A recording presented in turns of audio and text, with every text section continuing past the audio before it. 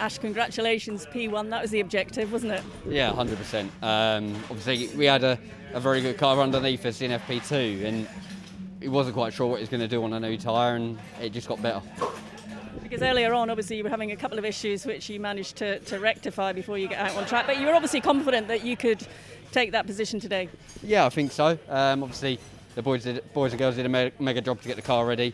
I had 100% confidence in the work that was carried out, and yeah, from that one we pushed and we never dropped away from the top from the beginning. So I've got a mega car underneath me. It only gets better in race trim, as we've seen over the past few meetings. So I'm looking forward to tomorrow. How would you like to see tomorrow go? Certainly the first race. The first race I'd like to obviously go light to flag with it, but it's never easy. It's just going to be a case of damage limitation to some extent because we can only go backwards from here.